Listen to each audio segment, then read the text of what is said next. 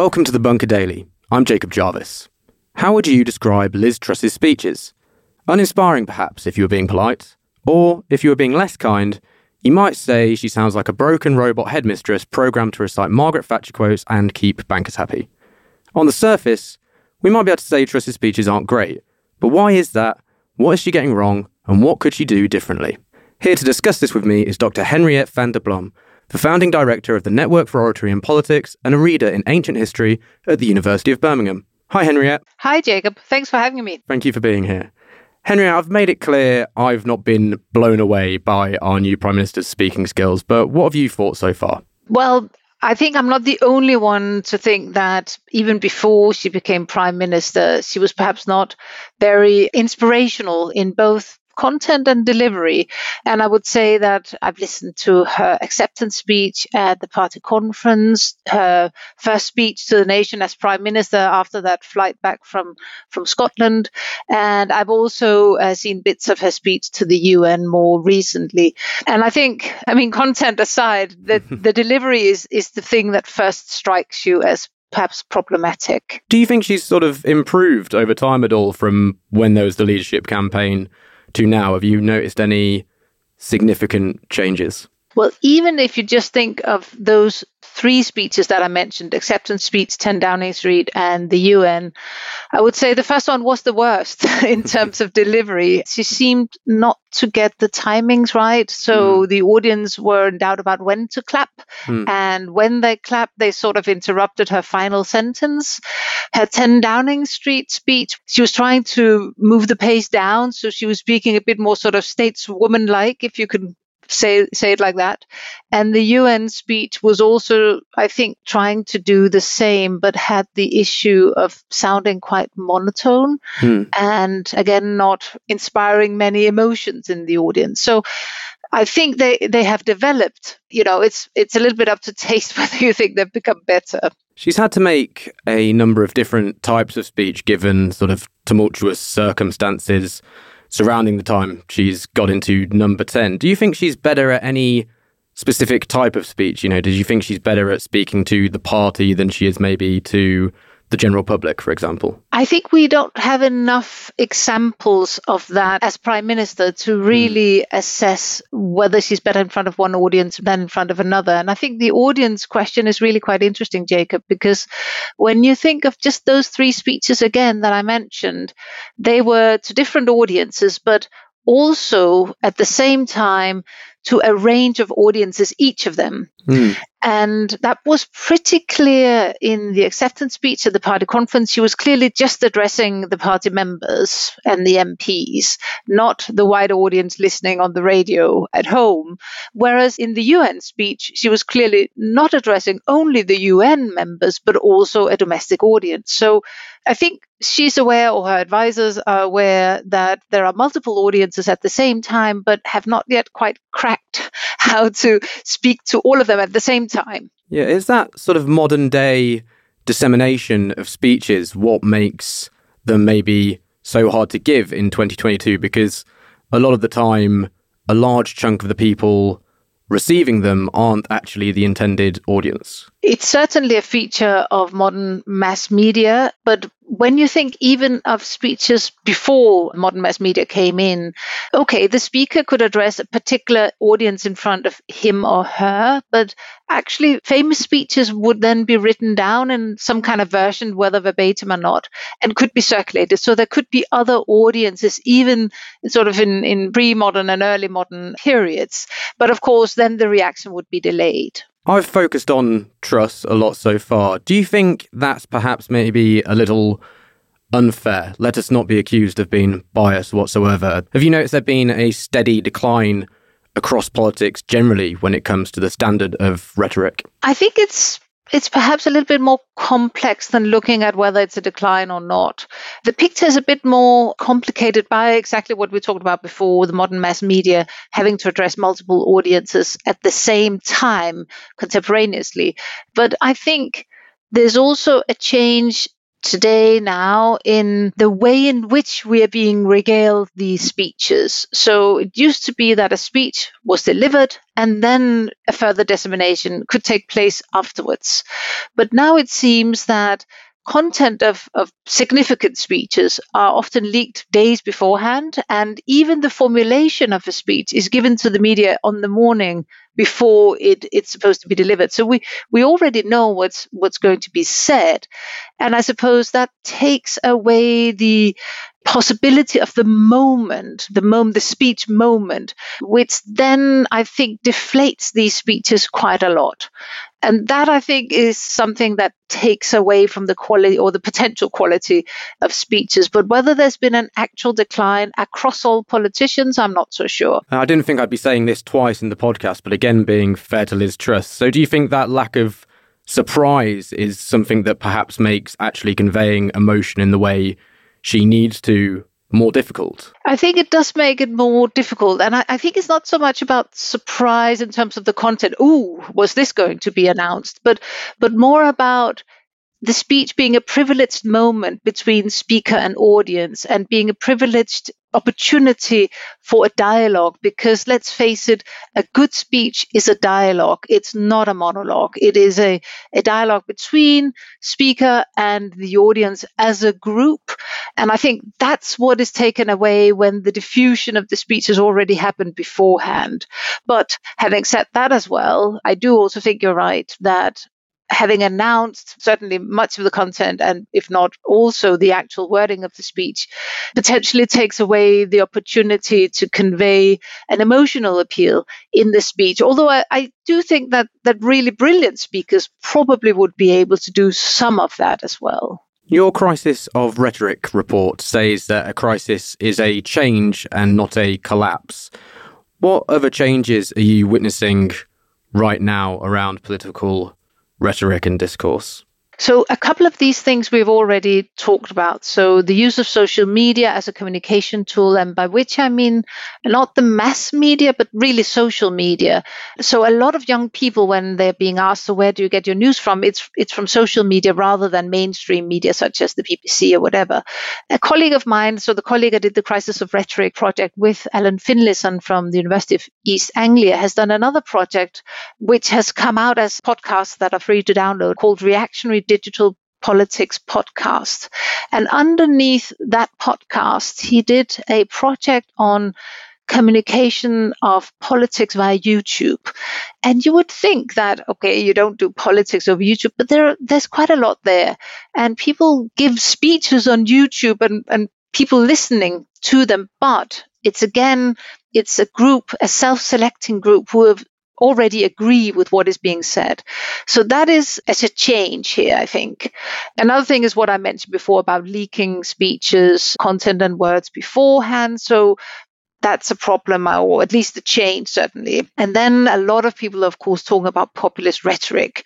And I think what one could say here in terms of a change is that some of the, I wouldn't say ideas, but some of the rhetorical techniques and devices that we would perhaps associate with populist rhetoric. So, for example, the argument of us versus them is something we see perhaps seeping into other areas of political speech. People or politicians we would think not as necessarily populists, but it's sort of spreading a bit.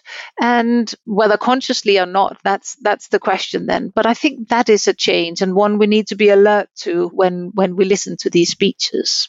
You also state that slogans are not arguments. Do you think we can pinpoint where we lost that distinction? I don't know. I mean, even in the ancient world, you could have these kinds of slogans. So they're already there. So I think it's not a modern phenomenon. But I think the point that we were trying to make in our research project was that if you come up with a slogan like build the wall, it's not actually an argument for why build the wall? What is actually the purpose of the wall, and why is it a good thing? It's just a slogan. But, the efficacy of these kinds of slogans is that they are often quite vague, even though they sound very clear. And that means that the audience can put whatever they think into them. So they can have their own associations. Does build the wall mean let's get rid of all the people from Latin America trying to get into the US? Or is it let's protect our own values? Or what is it? And therefore, slogans are really effective, but not actually providing an argument, a nuanced or a detailed argument.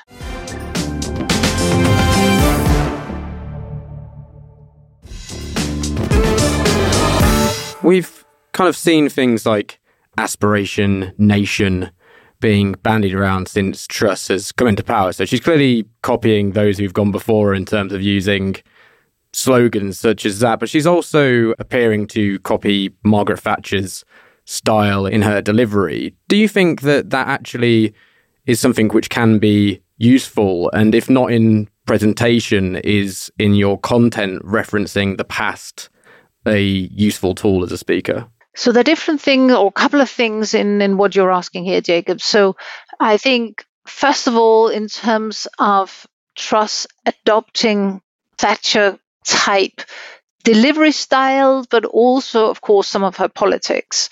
I think in terms of the delivery, that was the big difference between Truss's acceptance speech at the Conservative Party conference and then her 10 Downing Street speech the following days. In the second one, she clearly was trying to speed down, so really decelerate how fast she spoke and speaking with sort of this low voice, in a way sounding a bit more, dare I say it, male. So that's one thing. But another thing is these references to the past. This is a feature that also appears in the ancient world. A piece of research that I did was on Cicero's use of the past for a variety of purposes, but the overarching one was to make himself a credible politician in an elite, a political elite where ancestry was very important. So he was trying to invent a kind of ancestry for himself. And you could say Truss is sort of creating or trying to create an ancestry in citation marks in the references to Thatcher. So borrowing some of the apparently positive values of Thatcher, at least to the audience Truss is addressing, by appropriating them. And I wouldn't say she's not pretending to be Thatcher, but there are some associations she can make there. And that can be effective, but it has to be seen to be genuine or appropriate in some kind. As well as trying to appear like past figures and perhaps taking some of their stances, is it useful to really specifically reference the past? For example, we hear I did a podcast about this recently about the 1970s and how that is constantly sort of thrown back to. Do you think that can be useful within a speech to make those sort of specific references to points in time like that? Oh, absolutely. It all depends on your purpose with doing it and how you go about doing it. So it can be super effective. It can also become problematic if you don't get it quite right or people don't associate the particular historical event with what you want them to associate it with. So it is something to do with care. You need to sort of know what your audience is thinking. So, for example, another reason and quite sort of much discussed use of the past in another politician, that was when Boris Johnson delivered his farewell speech, you might say, outside of 10 Downing Street, where he referenced Cincinnatus, that he was like Cincinnatus. And immediately commentators thought, and by which I mean really immediately, so it was sent out via the radio and I suppose television also. And the immediate comment on the radio that I listened to at least was that, Boris Johnson will be returning to the plough like Cincinnatus, i.e. will be going back to political journalism. But I thought, hang on, that is not what he's saying. Yes, he might be returning to the plough like Cincinnatus, but Cincinnatus was recalled to save Rome again. And that was what I thought Boris Johnson meant. And of course, other people then mentioned this and it's now mainstream. People are thinking, yeah, that's probably what he meant. But it was again, did Boris Johnson think his audience would really understand it immediately, or would they come into thinking about it? So this is where it depends who your audience is. Yeah. How can they engage with it? And you could say Cincinnatus. I mean, frankly, if you haven't done classics or ancient history, well, maybe you've heard about a version of Cincinnatus, but you can't be expected to know Cincinnatus. So in a way, it's also speaking to a very privileged audience by mentioning this particular historical reference. It's sometimes that act of making it so your audience has to research something, what you're saying, a tool which can be useful, because I saw that furore on Twitter as well. And, I could imagine as someone who has a bit of an ego like Johnson, he was probably quite gleeful that he had all of these political journalists running off and Googling who is Cincinnatus and what did he do? Possibly so. But again, it's a gamble because, and it depends on who you are as well, I suppose, because if you want to appear like a person of the people, then you don't want them to think, oh, I'm stupid, I don't know this. Yeah. If you want to appear a bit elite, then it's a good thing to do, right? Or it's a useful thing to do. So it depends, how does it fit in with the persona that you're trying to convey? A bit like, the old pictures of Nigel Farage in the pub down with the people, whereas actually being an investment banker with quite a lot of money, perhaps it wasn't, but that was the impression he wanted to give. So you see that it depends on the message you want to convey. On those mechanics of a speech, getting sort of further down into that, there's the notion of the rhetorical triangle of ethos, logos, and pathos being the three elements. Could you explain to me a little what they are and how they work together? Absolutely. It's a good question. So this is going back to the Athenian philosopher Aristotle and his work on rhetoric. And there he posited, and he was perhaps not the first one to think it, but he was the first one to write it down, which is why we know of it, that you could start to analyze a speech by thinking of these three things: ethos, logos, and pathos, meaning, briefly, the character of the speaker, the logical argumentation or seemingly logical argumentation you could provide, and also the emotional appeal. And so these are often called the Aristotelian appeals, the way in which you can appeal to the audience. What I would say about ethos is that it's not just an appeal through the character of the speaker. So how does the speaker come across to the audience, and how do they present themselves to the audience, both in terms of how they speak, what they speak about, how they look, if you can see the speaker, the kinds of words they use, the kinds of references, like Cincinnatus elitist or not. But it is also about the ethos of the audience. So coming back to this idea of a speech as a dialogue, because if the speaker can convey an ethos of the audience, i.e. a kind of image of the audience that they can recognize and identify with, then you're already going quite far towards a successful speech. So ethos can be both, and ideally at the same time, the character of the speaker and of the audience. Logos is, and I want to always say, the seemingly rational argument, because in a lot of speeches we get something that sounds as if it's really factual, but when you start unpicking it, it perhaps isn't quite factual, but it pretends to be, or sometimes is that, and that is then the appeal through logos, the appeal through, let's be really rational about it, let's look at the facts. This will then be the decision we need to take. And then the final one, pathos, is what we often talk about, because it's something that you can quite, I wouldn't say, well, at the surface level at least, immediately identify. So the emotional appeal to the audience. Is the speaker trying to make the audience fearful of something, or trying to make them hopeful of something, or trying to give them some kind of emotion that makes them engage with the speaker, engage with the content of the speech, and perhaps engage with the decision or the proposal that the speaker is conveying? Do you think a problem is that there is an over-reliance from speakers on any one of those when they are making an argument, or perhaps they sort of, they can associate with the audience and they can make the audience scared of something, but then they miss out on the logic? Or there are speakers such as, Keir Starmer, for example, who seems incredibly logical, but there are question marks over his charisma. Do you think that's a flaw we're seeing at the moment, is that people aren't balancing out that triangle very well? Could be that. I mean, I'm not sure that Keir Starmer is the first speaker in the world who has been deemed uncharismatic. There are stories about ancient Roman speakers who are either being seen as a bit ridiculous or just a bit boring.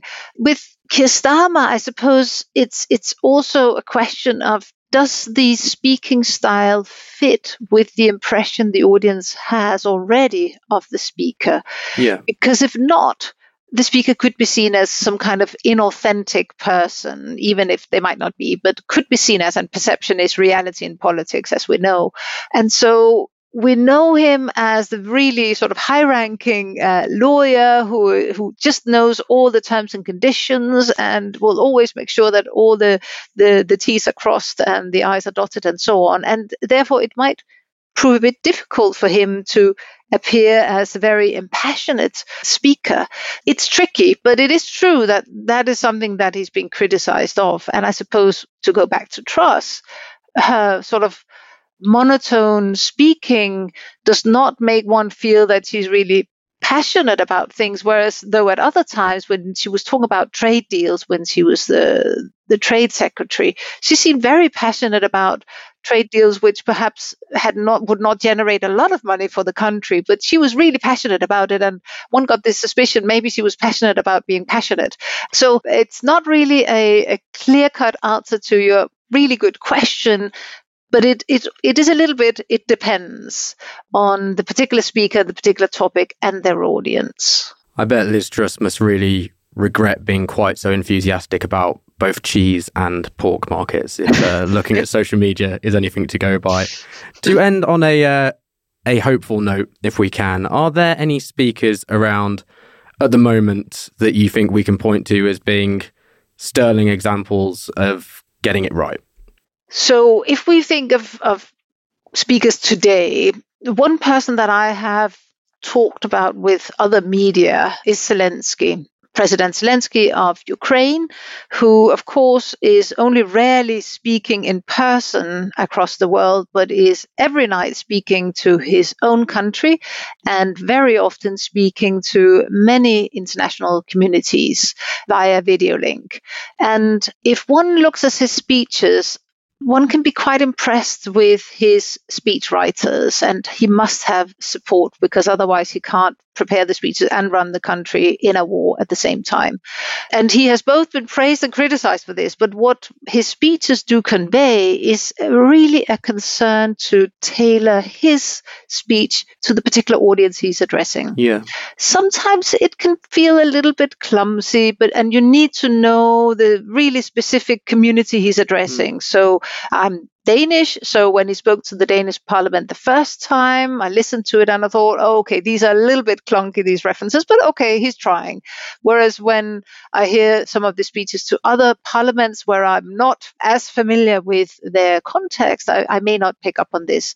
Nevertheless, it is quite impressive how he has taken on the opportunity to use speech for his political purpose in a way we have not seen for a long time with any politician in the Western world, I would say, to convey his messages and to really try to move forward on support on Ukraine.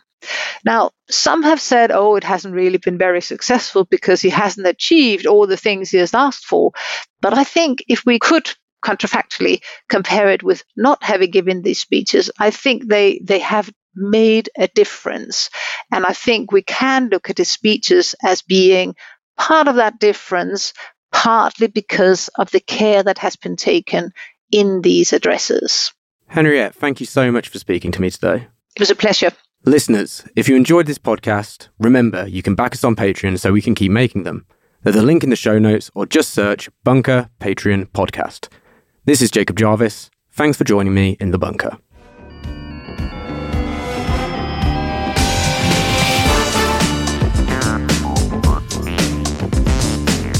The Bunker Daily was written and presented by Jacob Jarvis.